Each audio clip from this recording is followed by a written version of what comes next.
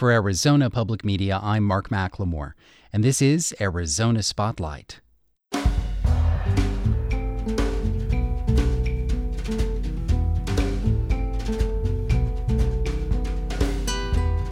Coming up, an update on the status of endangered species. Learn about Tucson's newest theatrical company. An essay from Adiba Nelson. Sculptor Barbara Grygudis reflects on her career. And a profile of a man named Tiger, who's been tending bar at Hotel Congress since 1959. Those stories are next on Arizona Spotlight.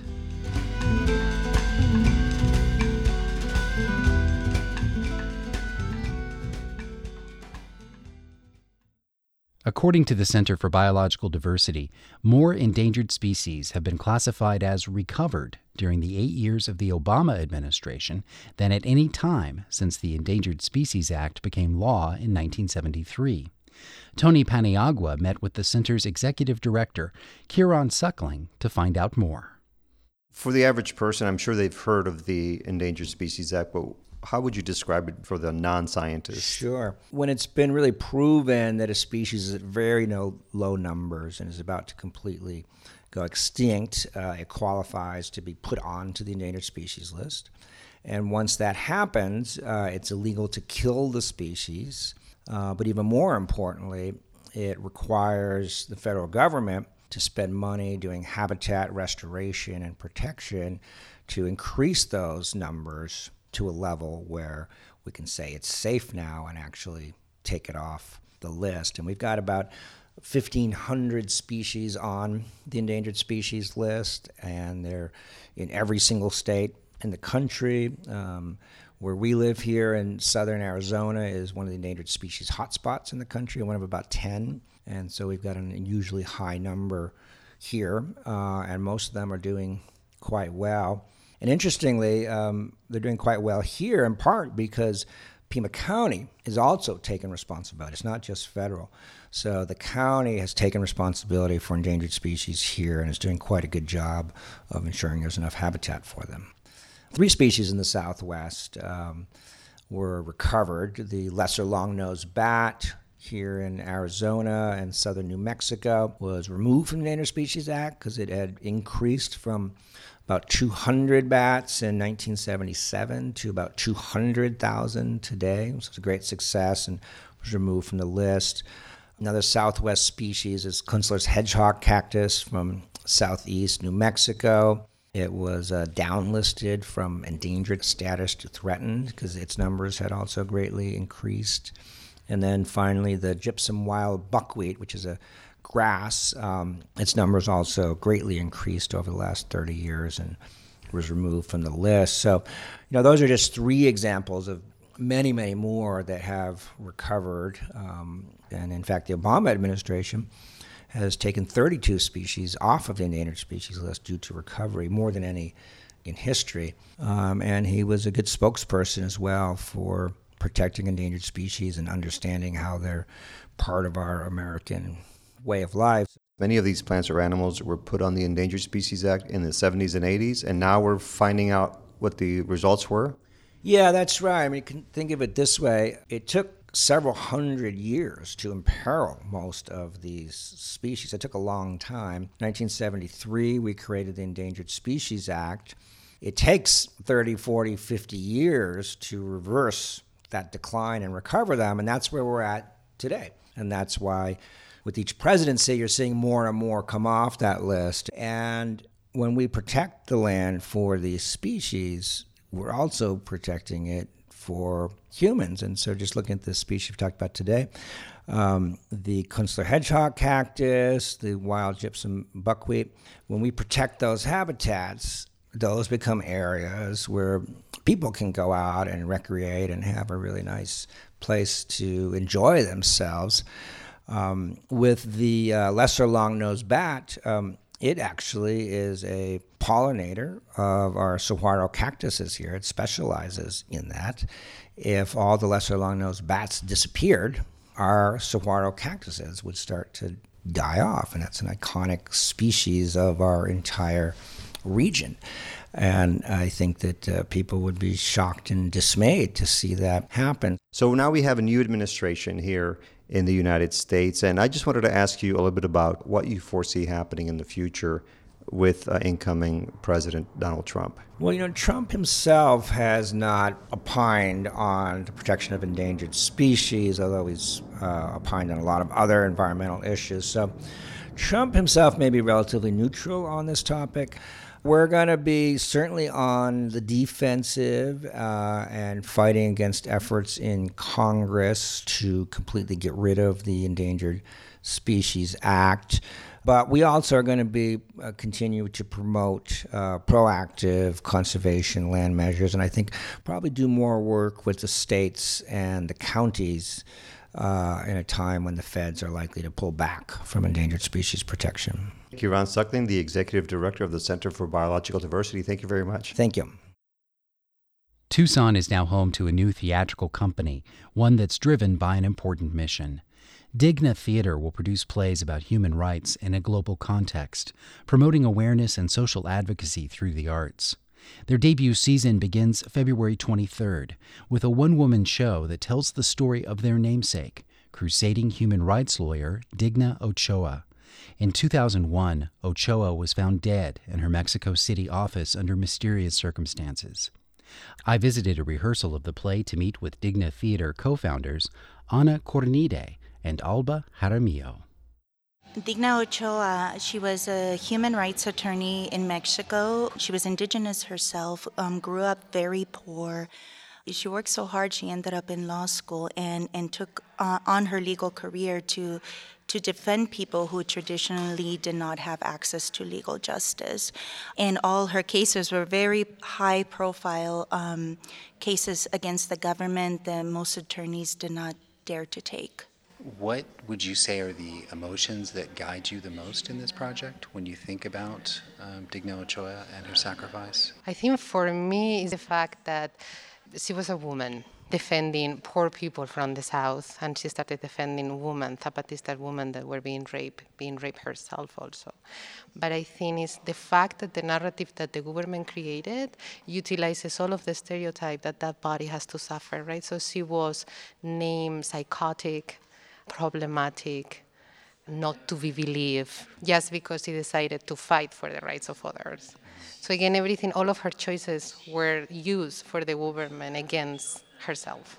How does this play depict these crimes? How do you go about presenting the story? It's a one-woman show. It's one woman voice.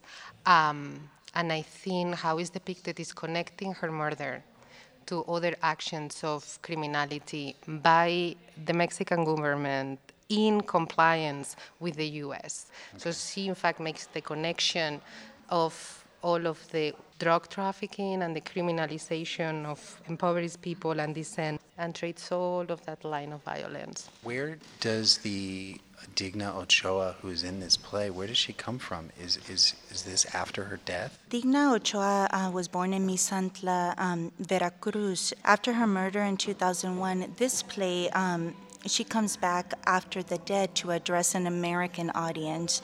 She starts the play with the intention of providing Americans with kind of a toolkit on how to resist and how to make your own story. So she comes and gives lectures. She says, this is what you need to learn about resistance. But as she's giving this very much academic lecture in the beginning, something happens within her that she begins to actually question her own choices and whether she was reckless, what led to her murder, and did she even play a role in it? All the brutality, all the trauma that she had experienced. Where do you think that the Digna Theater Company might be in a year? It is a company. We definitely would like to do some international work and take this beyond our borders, so that human rights is a universal issue. So I believe we're going to explore how we can do some international work with our campaigns and with our productions. And we have it asked to produce a play by a former University of Arizona student that works with women in brothel in India. So she has contacted us. And potentially with a poet from Mexico who's very well known in Mexico and was also an organizer for the Zapatistas. And so we're talking to him about a show. Digna Theater presents the world premiere of Digna by Patricia Davis, February 23rd at the YWCA on Bonita Avenue in Tucson. You can find out more at dignatheater.org.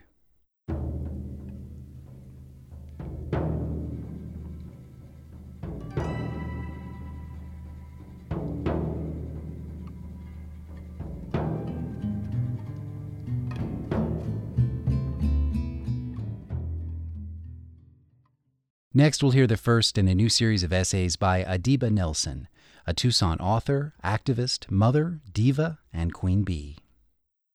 Food and Survival in the Time of SNAP, How One Family Survived on 88 Cents a Day. I'm Adiba Nelson. Recently, Tucson was named a UNESCO World City of Gastronomy. According to Devin Sanner, executive chef of Janos Wilder's Carriage House, part of being named a city of gastronomy means that you are making the most of the foods that grow naturally in your region with very little waste and utilizing local food sources that aid in distribution, such as the community food bank and local farmers markets. In an interview with the New York Times, Edible Baja's Megan Kimball clearly understands how important this is to our city.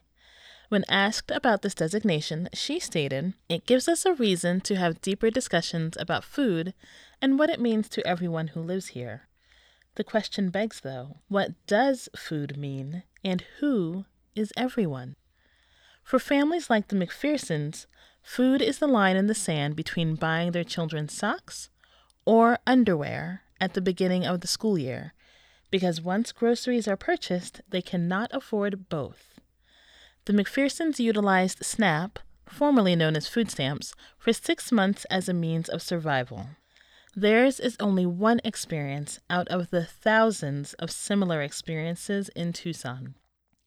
Ann McPherson is a married mom of 3 with a college degree. In 2015, she found herself in the daunting and often humiliating position of having to apply for food stamps so she could feed her family. She says, "My husband was working part-time, and at the time I was pregnant and unemployed." We talked at length about the process of applying for food assistance programs, the mental and emotional toll it takes on the family, and the amounts received. According to FoodStampOffice.us, the maximum net income allowed for a family of 5 in Arizona is $2,298. At this amount, the maximum food stamp allotment for a family of 5 is $750 per month. Mrs. McPherson's husband was bringing home approximately $1,100 a month after taxes. However, they were only receiving $132 a month to feed their family of 5. Let's do the math on that. $132 divided by 5 people is $26.40 per person for the month. When you break that down to the daily allocation per person, that comes out to 88 cents per person per day. When asked how that worked for her family, the answer was simple. She told me it didn't. She went on to explain the unreal balancing act they had to do every month to eat, often having to overdraw their bank account at the end of the month in order to make it to their next food stamp disbursement. Basically, she said, we would go food shopping on paydays and save the SNAP card for the in-between weeks. Then we would either buy half of what we needed or spend it all, knowing that at the last week of the month we would have to go negative in our checking account to get food for the family. Struggling to understand how this all works out at the end of the month, when she had no money and no food, I asked her what her shopping cart might look like. She said, I would buy more than what I needed at the moment so that it would last longer. For example, I may not need 5 pounds of ground beef, but I'm going to buy 5 pounds of ground beef because I have no other choice come the end of that week when I'm running out of food. So I buy the 10-pound bag of potatoes and the 10 for $10 cans of corn and the ground beef, and I make shepherd's pie. It seems our local Department of Economic Security has missed the mark in understanding how crucial food is to families that live here. Mrs. McPherson was not aware that our local farmers markets offer something called Double Your SNAP dollars. She was not aware that farmers markets even accepted SNAP. Nor did she realize that Costco, Trader Joe's, and the 4th Avenue Food Conspiracy Co-op also accept SNAP.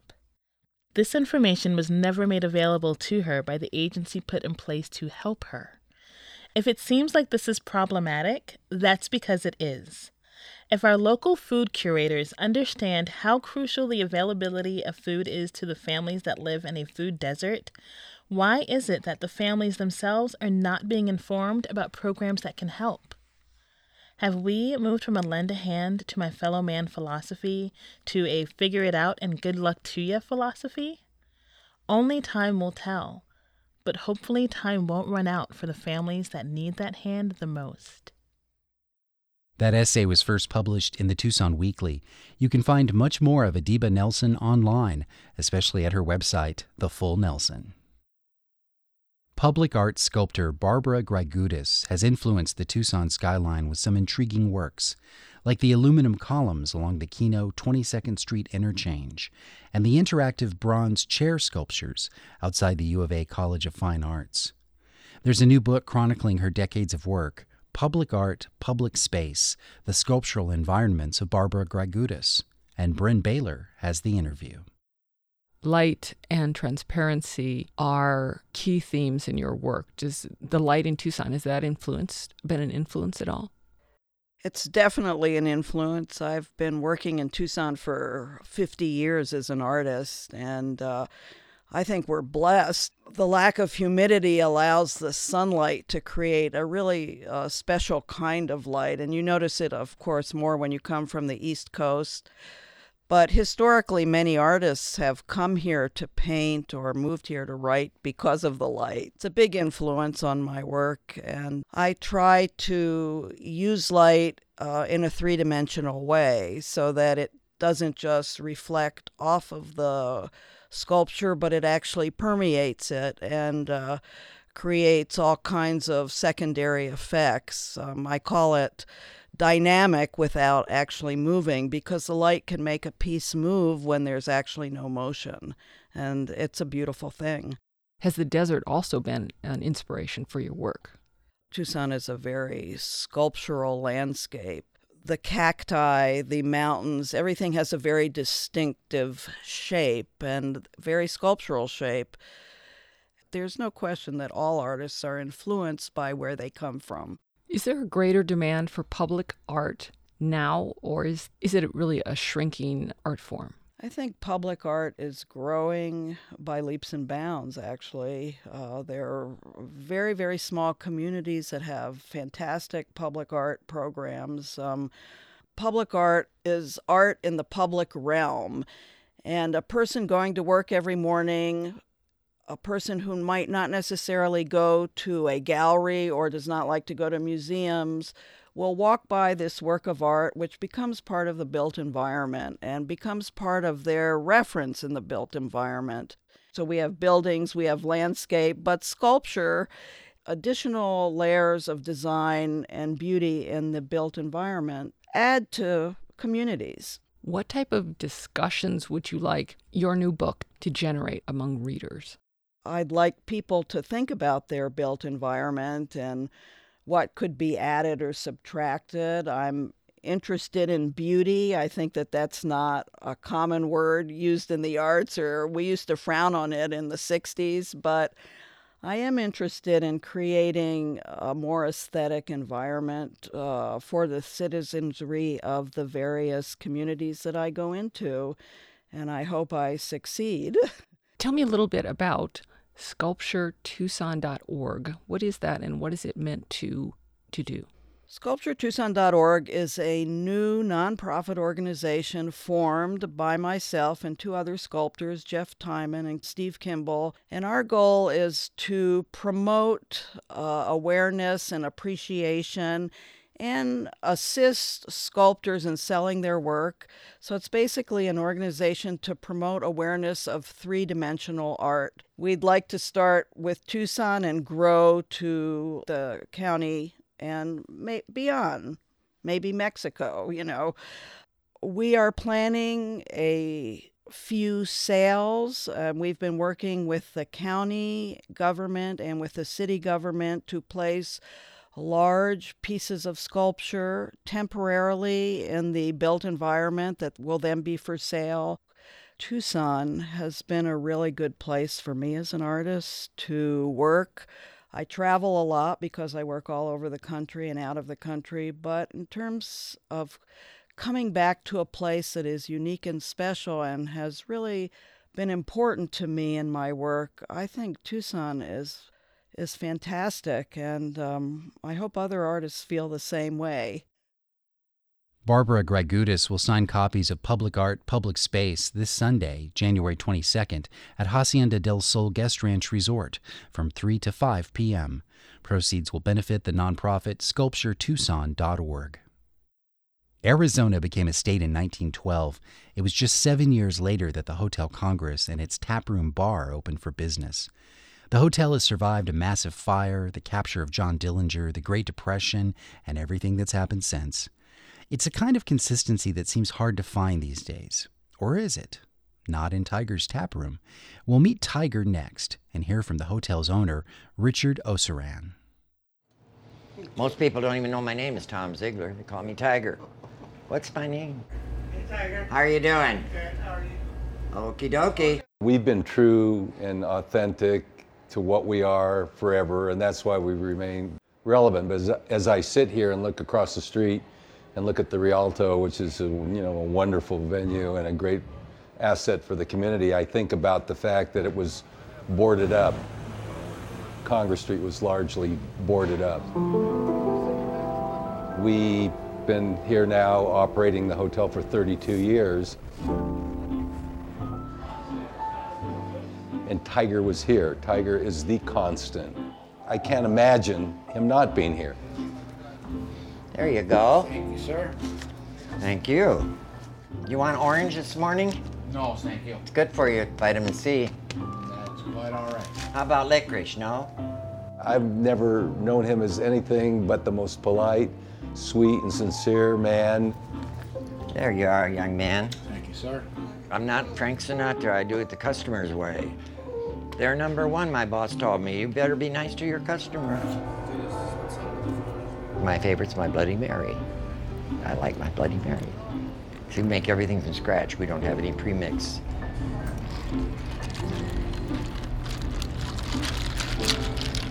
We had Coors and Bud, I believe, on tap. 15 cents a mug and a quarter for a pint of beer then. Well, I'm pouring the beer and I hear a scream.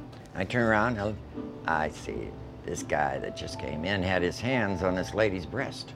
And I dropped my beer and I come over. I said, "Mister, there's two doors. There's one there and there's one there. And I suggest you get out, and I mean now." Well, he could have pumped me with one hand, but my friends were all, it was crowded. He meekly walks out the door. My boss says, "Go get him, Tiger." And moral of the story is, any single lady or any lady coming in this bar is not going to be bothered. That's the story. I graduated in '51 in Iowa. This man owned this Adams Company. It was a big company. And he didn't want a female for a secretary. The wife said that he was flirting with them. So they hired me. And I worked 1 year, and they treated me darn good. And so after the year, I got a week's vacation. So my aunt and uncle had moved out to Tucson. She said, "Come out for a week." I came out for a week in 1952, and I'm still here. But you took the train, right? I did take the train, yeah. You got off right and there? I got off here, and the first place that my aunt and uncle, they picked me up. We come in here, I got a Coke, and you got a beer. That's the first place you went to Tucson was right here, right off the train. Well, it's very convenient, they were. Well, yeah. But this all the same as when I first come here, and all the pictures and all is the same, I'd never been to Tucson. I moved here. One of the first places I came, just like Tiger, was right here into the tap room. And I walked in, and he was bartending. He looked like he does now. Tiger is unchanged and almost ageless. I like a bourbon, I like a scotch, I like a double, I like them so much. When I pull up and I see him out here having a cigarette, I get the biggest smile every day because I'm like, I work with this guy. He's so iconic. He knows everything. He's seen it all. Yes, I've heard a lot of stories, and good and the bad and the ugly. And they got to tell somebody sometimes. I can't tell you how many stories that are private. They trust the bartender. I'm coming. I just need to keep my whistle wet. The regulars are lifetime regulars. People come in day after day, week after week, month after month, year after year. And they pass through and some pass on. But once again, Tiger's the constant, and that's why the taproom really had a name change on his 80th birthday, and it became Tiger's Taproom. His 80th birthday was beautiful. This place was packed. All these people who spanned decades of partying at Congress were all here for him. He was overwhelmed a little bit. Everyone hugging him. It cracked me up that he got so many cases of Milwaukee's Best for his birthday. It was bizarre. I have 2 Milwaukee's Best Ice when I get home at night, and that's all I drink. I don't, when I leave the bar, I could drink all night. People offer me beer. No, thank you. I go home, it's a 10-minute drive to my apartment, and I get my PJs on, and have my food and dinner, and watch TV, and have my 2 Milwaukee Best, and that's it. Just don't take a sip of it, that's mine. Can I pour it on your head? I've kind of matured in my gambling. Those darn lottery tickets. Ugh. In fact, I bought 2 this morning, so we'll see what happens tonight. I love my place. I'm happy right where I'm at.